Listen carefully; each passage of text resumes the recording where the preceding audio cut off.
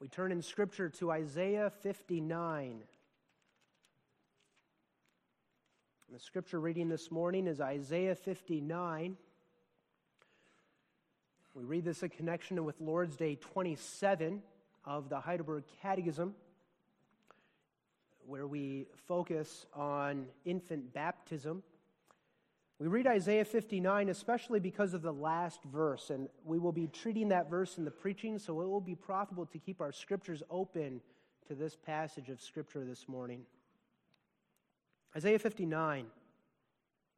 And really what we just sang about is what we're reading about here. God is faithful to His covenant. Even though His people rebel against Him, He is faithful. Isaiah 59. Behold, the Lord's hand is not shortened, that it cannot save, neither His ear heavy, that it cannot hear. But your iniquities have separated between you and your God, and your sins have hid His face from you, that He will not hear. For your hands are defiled with blood, and your fingers with iniquity. Your lips have spoken lies, your tongue hath muttered perverseness. None calleth for justice, nor any pleadeth for truth. They trust in vanity and speak lies. They conceive mischief and bring forth iniquity. They hatch cockatrices' eggs and weave the spider's web. He that eateth of their eggs dieth, and that which is crushed breaketh out into a viper. Their webs shall not become garments, neither shall they cover themselves with their works. Their works are works of iniquity, and the acts of violence is in their hands. Their feet run to evil, and they make haste to shed innocent blood. Their thoughts are thoughts of iniquity. Wasting and destruction are in their paths. The way of peace they know not, and there is no judgment in their goings. They have made them crooked paths. Whosoever goeth therein shall not know peace. Therefore is judgment far from us, neither doth justice overtake us. We wait for light, but behold obscurity, for brightness, but we walk in darkness. We grope for the wall like the blind, and we grope as if we had no eyes. We stumble at noonday as in the night. We are in desolate places as dead men. We roar all like bears and mourn sore like doves. We look for judgment, but there is none. For salvation, but it is far off from us. For our transgressions are multiplied before Thee, and our sins testify against us. For our transgressions are with us, and as for our iniquities, we know them. In transgressing and lying against the Lord, and departing away from our God, speaking oppression and revolt, conceiving and uttering from the heart words of falsehood. And judgment is turned away backward, and justice standeth afar off. For truth is fallen in the street, and equity cannot enter. Fairness, justice cannot enter. Yea, truth faileth, and he that departeth from evil maketh himself a prey. And the Lord saw it, and it displeased Him that there was no judgment. And He saw that there was no man, and wondered that there was no intercessor. Therefore His arm brought salvation unto Him, and His righteousness, it sustained Him. For He put on righteousness as a breastplate, and an helmet of salvation upon His head. And He put on the garments of vengeance for clothing, and was clad with zeal as a cloak. According to their deeds, accordingly He will repay. Fury to His adversaries, recompense to His enemies. To the islands He will repay recompense. So shall they fear the name of the Lord from the west, and His glory from the rising of the sun from the east. When the enemy shall come in like a flood, the Spirit of the Lord shall lift up a standard against him. And the Redeemer shall come to Zion, and unto them that turn from transgression in Jacob, saith the Lord. Now this verse. As for me, this is my covenant with them, saith the Lord. My Spirit that is upon thee, And my words which I have put in thy mouth shall not depart out of thy mouth, nor out of the mouth of thy seed, nor out of the mouth of thy seed's seed, saith the Lord, from henceforth and forever. So far we read God's holy and infallible word. We're going to look at that last verse in the preaching, but we turn also to Lord's Day 27 of the Catechism, found on page 15 in the back of the Psalter. Lord's Day 27, where we continue the Catechism's treatment of the sacrament of baptism. Is then the external baptism with water the washing away of sin itself? Not at all. For the blood of Jesus Christ only and the Holy Ghost cleanse us from all sin. Why then doth the Holy Ghost call baptism the washing of regeneration and the washing away of sins? God speaks thus, not without great cause, to wit, not only thereby to teach us that as the filth of the body is purged away by water, so our sins are removed by the blood and Spirit of Jesus Christ, but especially that by this divine pledge and sign he may assure us that we are spiritually cleansed from our sins, as really as we are externally washed with water. And now, especially this question and answer, are infants also to be baptized? Yes. For since they, as well as the adult, are included in the covenant and church of God, and since redemption from sin by the blood of Christ and the Holy Ghost, the author of faith, is promised to them no less than to the adult, they must therefore, by baptism, as a sign of the covenant, be also admitted into the Christian church and be distinguished from the children of unbelievers, as was done in the Old Covenant or Testament by circumcision, instead of which baptism is instituted in the New Covenant.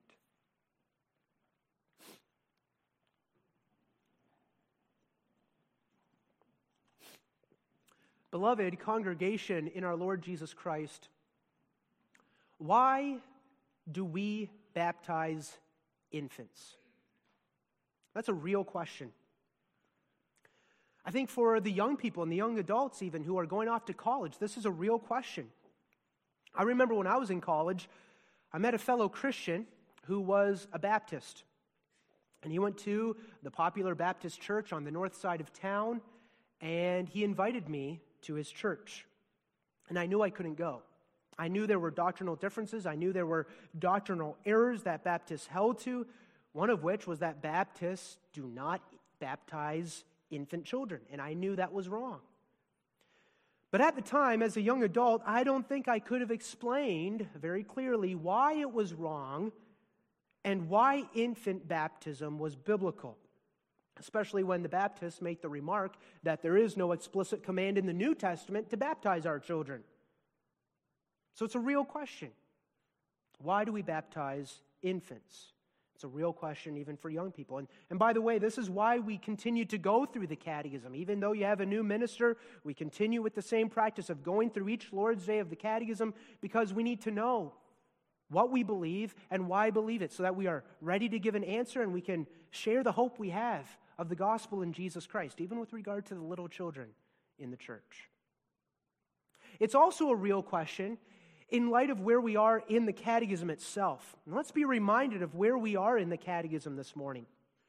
We are in the second section of the Catechism. We are looking at how God delivers us from our sin and misery. And right here in this second section, in Lord's Day 27, we are in a subsection in which we are looking at where this true faith comes from. Earlier in the Catechism, earlier in the second section, you looked at what true faith is. Lord's Day 7, what is true faith? A certain knowledge and an assured confidence. Then you looked at the question, what does true faith believe? And that's when you looked at the Apostles' Creed, Lord's Days 8 through 22. Then you looked at the question, what does it profit us that we believe all of this? Lord's Days 23 and 24. It profits us in this respect. I know that I am righteous in Christ and an heir of eternal life. And then, starting with Lord's Day 25, the Catechism brought up this question: where does that true faith come from? And that's why in Lord's Day 25, you looked at the preaching with Prof. Gritters, and you began to look at the sacrament of baptism. Because the Holy Spirit, this is the answer, where does true faith come from?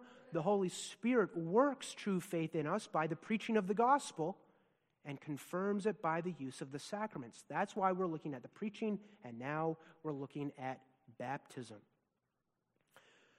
But now as we look at baptism, and we understand how God uses baptism to strengthen us and to confirm faith in us, and the Holy Spirit uses the sacraments together to confirm our faith, the question naturally arises, well, what about infants?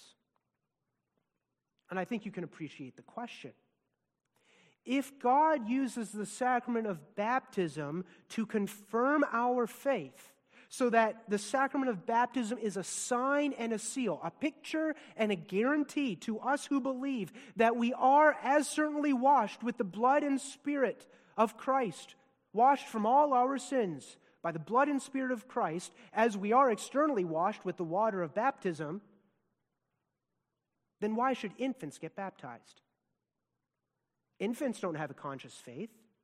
Infants aren't old enough to make sense of what the minister is saying in the preaching. And when infants are baptized, infants don't really have a clue what's going on. So isn't the practice of baptizing infants out of place?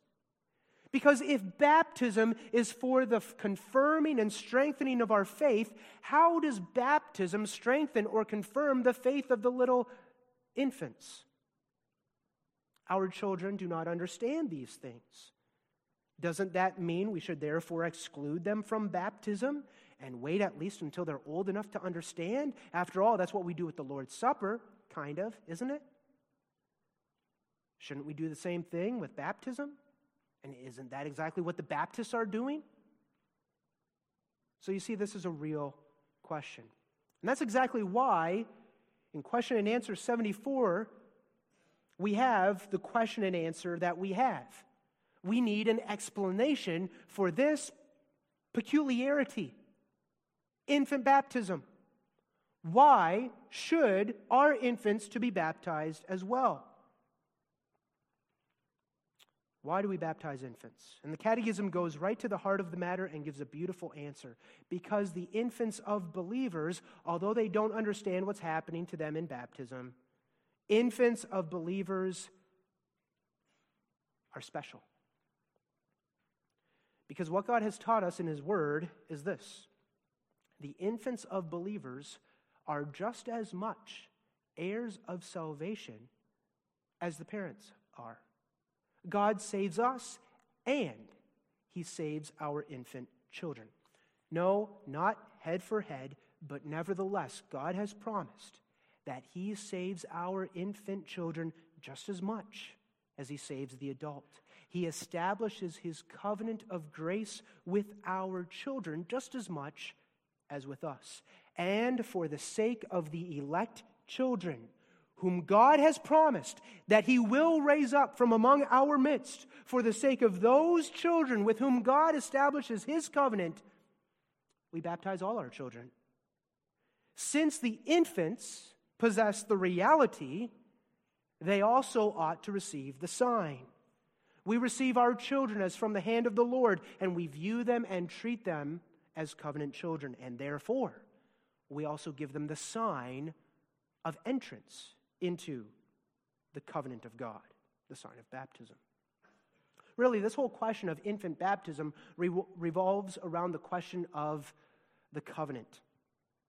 What is God's covenant? With whom does He establish His covenant? Does He establish His covenant with our children? If so, then they ought to receive the sign of entrance into the covenant. It's really as simple as that. This morning, we're going to look at Isaiah 59, verse 21, to explain the practice of baptism in the New Testament, using an Old Testament passage to explain our New Testament practice. This is a verse that's not so well known. We know other verses, Acts 2:39, Genesis 17, verse 7, But this is also a very powerful verse that establishes that God establishes his covenant with the children of believers in the New Testament. We take as our theme this morning, Jehovah's covenant with Christ's seed's seed. And we look at three things. First, we look at what God's covenant is. Second, the people with whom God establishes his covenant. And then third, the blessings God promises. First then, what is God's covenant? And I find it to be my privilege that as we begin the catechism together, this is the question that I get to start off with. What is God's covenant? I've got two things to point out here. First of all, when we speak about God's covenant, we are speaking about a relationship of friendship. God's covenant is a relationship of friendship. He will show them his friendship. We already sang that. And that definition of God's covenant with his people is really rooted in God himself. Because within God himself, as a triune God, God is a God of friendship. His covenant relationship as Father, Son, and Holy Spirit is a covenant relationship of friendship.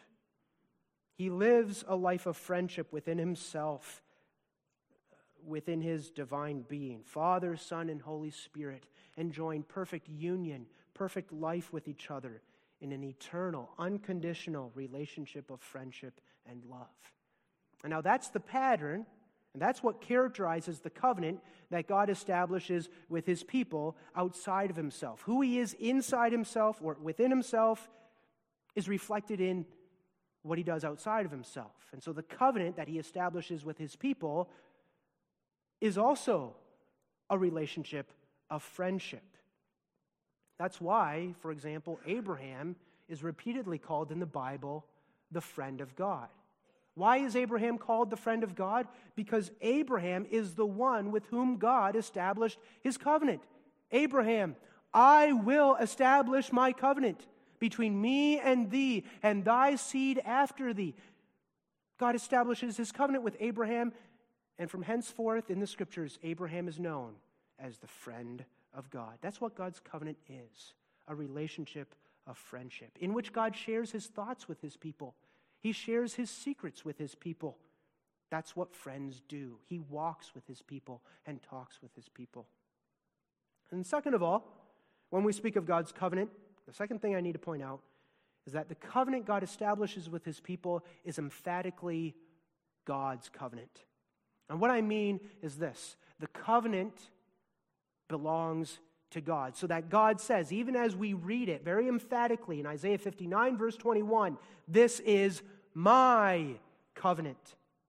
God is the one who establishes that relationship of friendship between himself and his people. God is the one who maintains that relationship of friendship between himself and his people. And God is the one who perfects and will perfect that relationship of friendship between himself and his people. It is emphatically his covenant. And another way of emphasizing this is simply to say that God's covenant is an unconditional covenant. It rests upon God. Because the reality is, if the relationship that God establishes with his people depended upon us in any way, it would fall away. It would be broken and it would dissolve. But God doesn't let that happen because it's his covenant. God didn't say to Abraham, Abraham, would you like to enter into a covenant with me? Would you like to be my friend?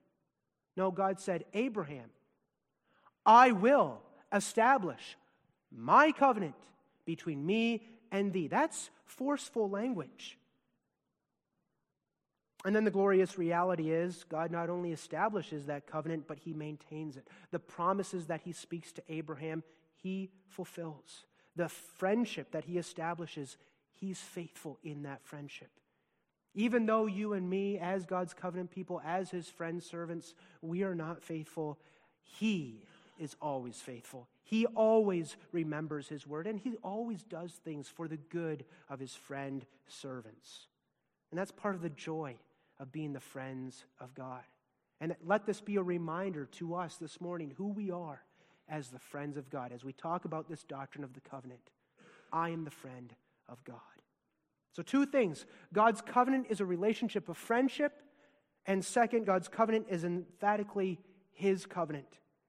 It's not an agreement or a bargain that we've entered into with God, some kind of pact that we've made with God, as if God's covenant is partly His covenant and partly our covenant. No. Certainly, we do have obligations in this covenant. God gives us obligations, and He also gives us beautiful promises, and we live in fellowship with God, and we enjoy that personal relationship with God. We're not stocks and blocks in this relationship.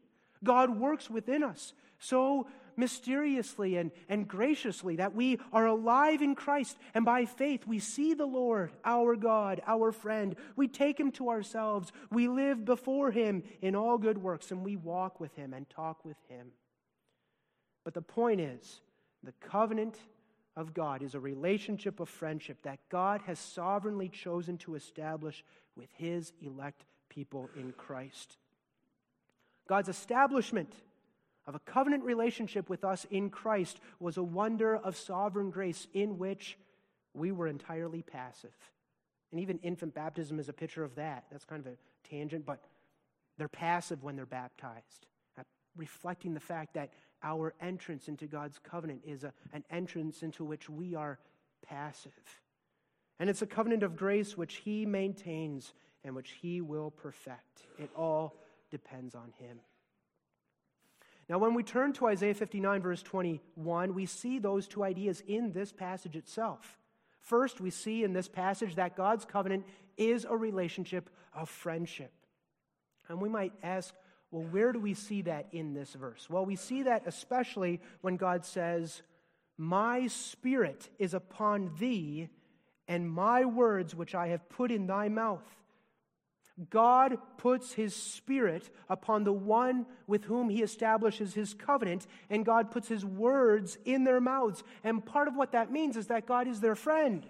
So close is this relationship, so intimate is this relationship, that He puts His own words in the mouths of His people. And of course, if His words are in their mouths, what that implies is that His words are even in their hearts.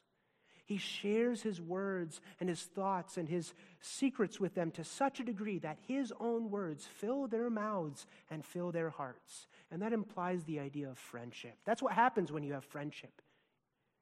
You have each other's words, even on your mouths. You finish each other's sentences. So the idea of intimacy and fellowship and friendship. So first, the idea of friendship is found in this verse. And then second, we see in Isaiah 59, verse 21, that God's covenant with His people depends entirely upon Him. It is His covenant. And where do we see that? Well, we see that very clearly at the beginning of verse 21, where God says, "As for me, this is my covenant." Not this is our covenant. This is my covenant with them. God is very emphatic with that language and intentional. And you get the sense of that when you read this verse in the light of the whole chapter that comes before it. Because in the context, in the first part of the chapter, you read of how God's people have been so unfaithful to God's covenant. For example, verse 7. "Their feet run to evil, and they make haste to shed innocent blood. Their thoughts are thoughts of iniquity.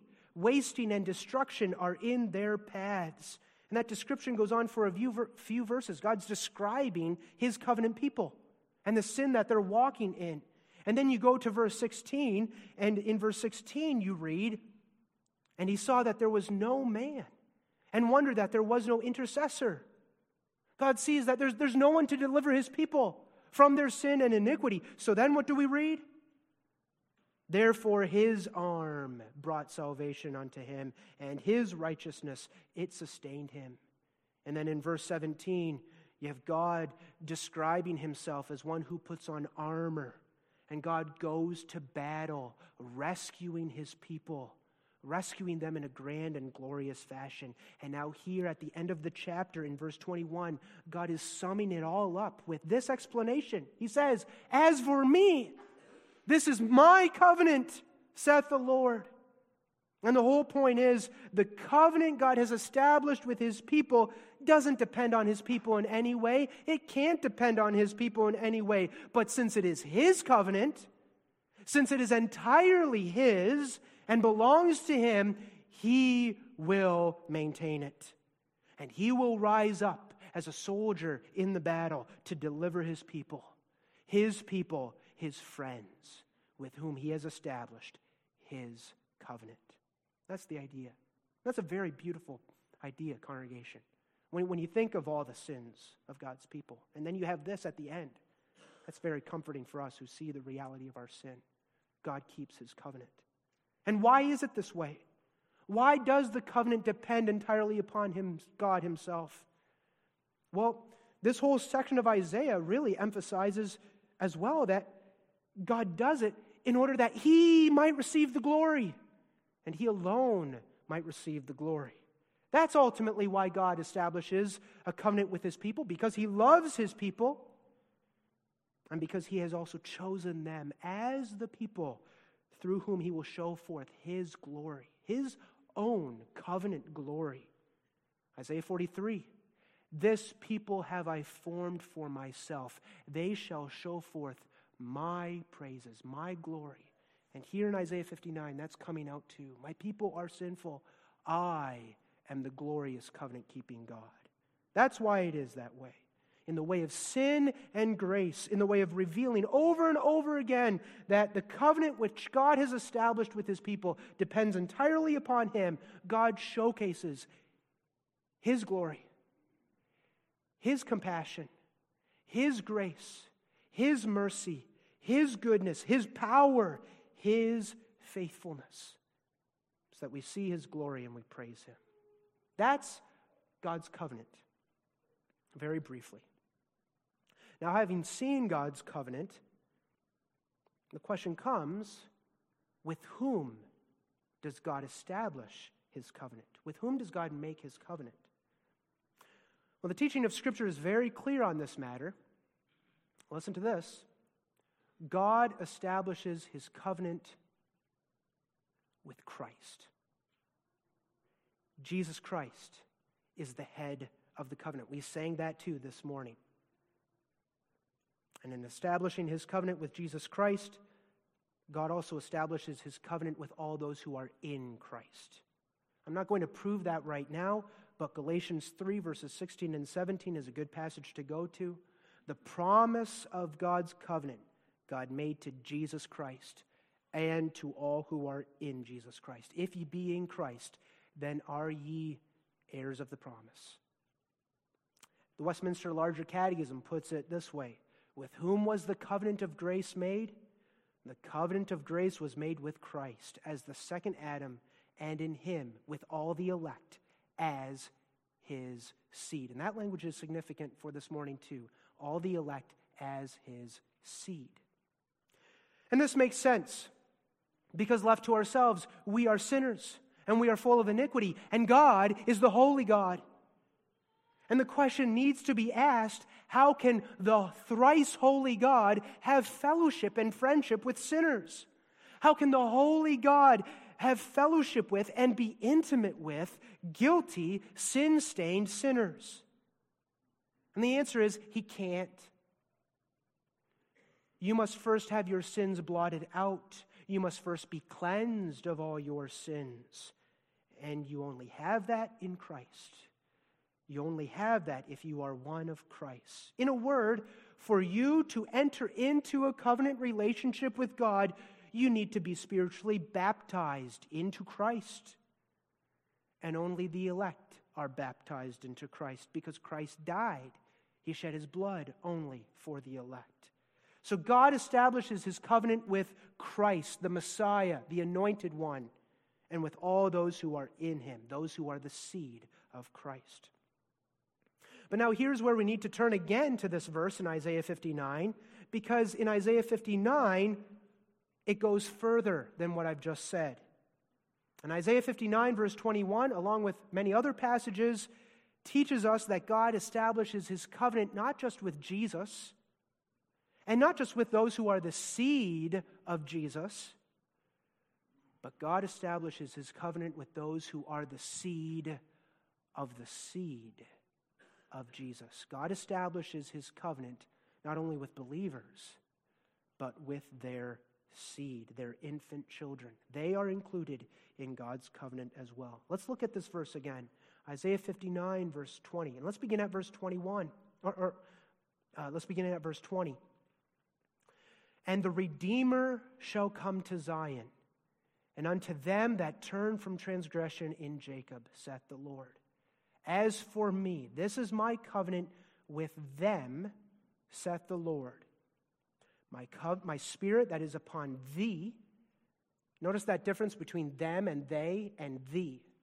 My spirit that is upon thee, and my words which I have put in thy mouth, shall not depart out of thy mouth, nor out of the mouth of thy seed, nor out of the mouth of thy seed's seed, saith the Lord, from henceforth and forever.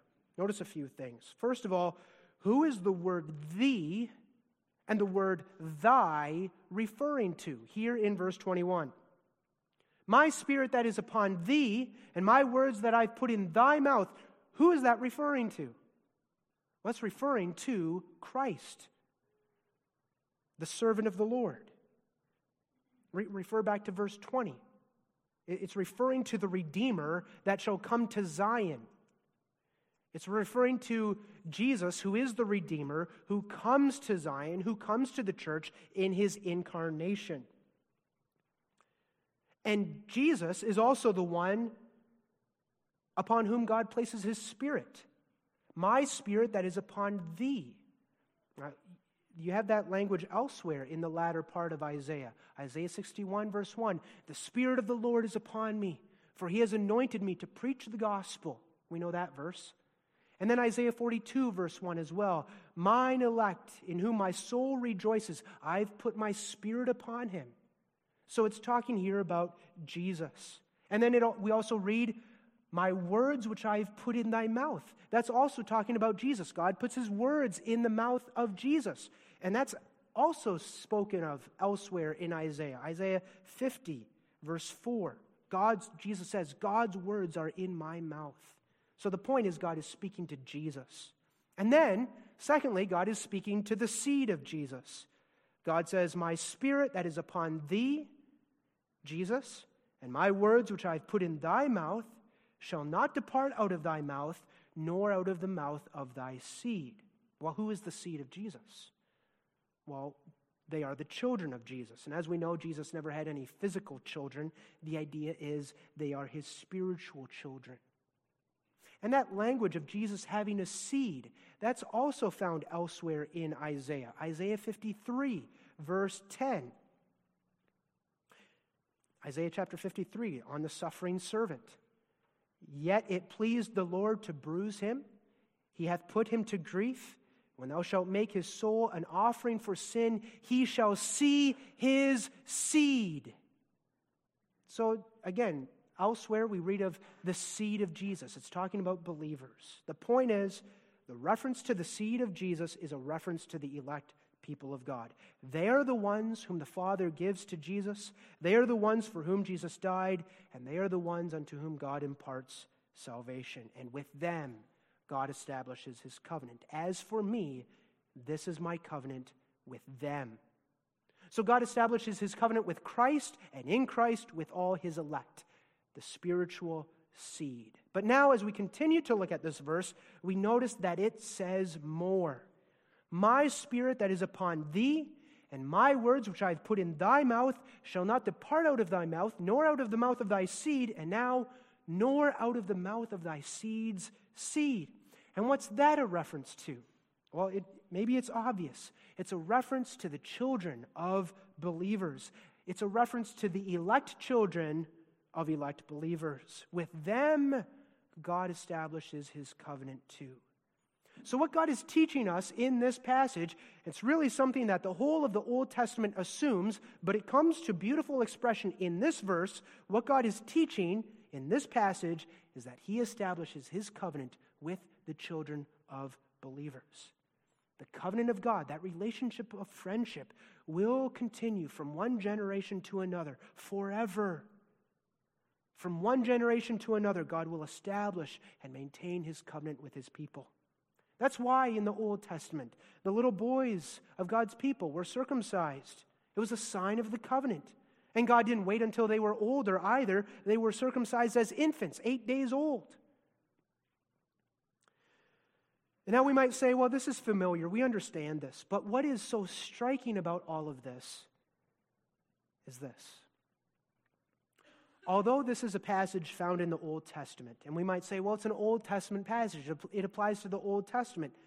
No, the beauty about this passage is that it's a word that God speaks to Christ. What I mean is that this Old Testament passage is speaking not just about an Old Testament reality. It's speaking about a New Testament reality.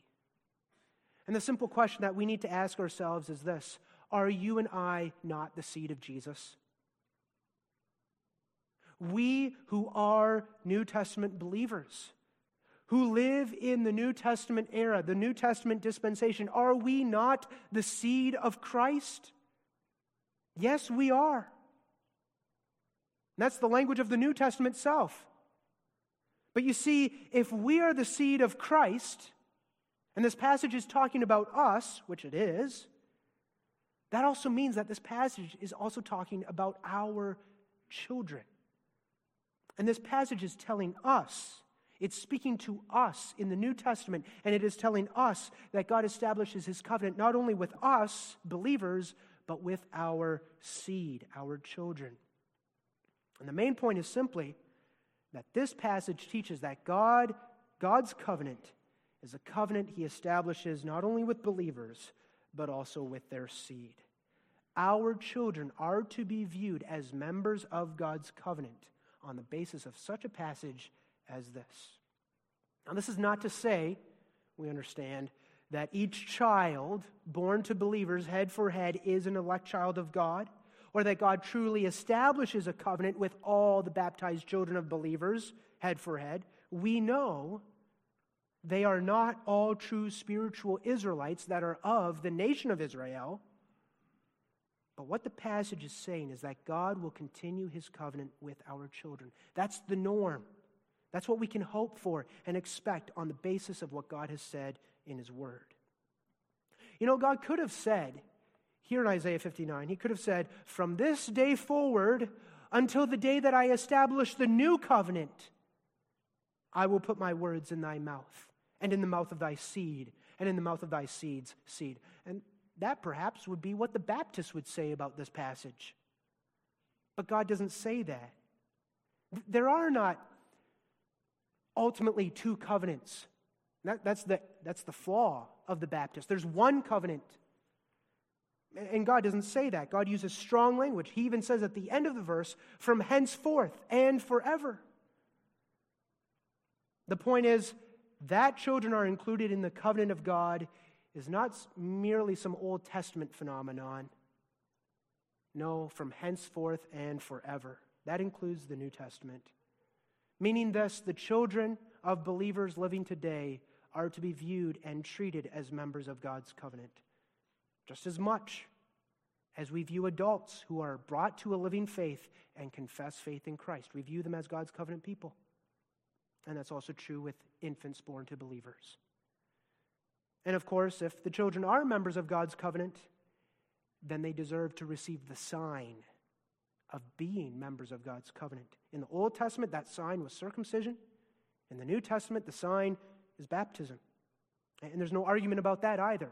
The sign of the covenant is baptism. And so the only conclusion we can come to is that infants of believers in the New Testament ought to be baptized.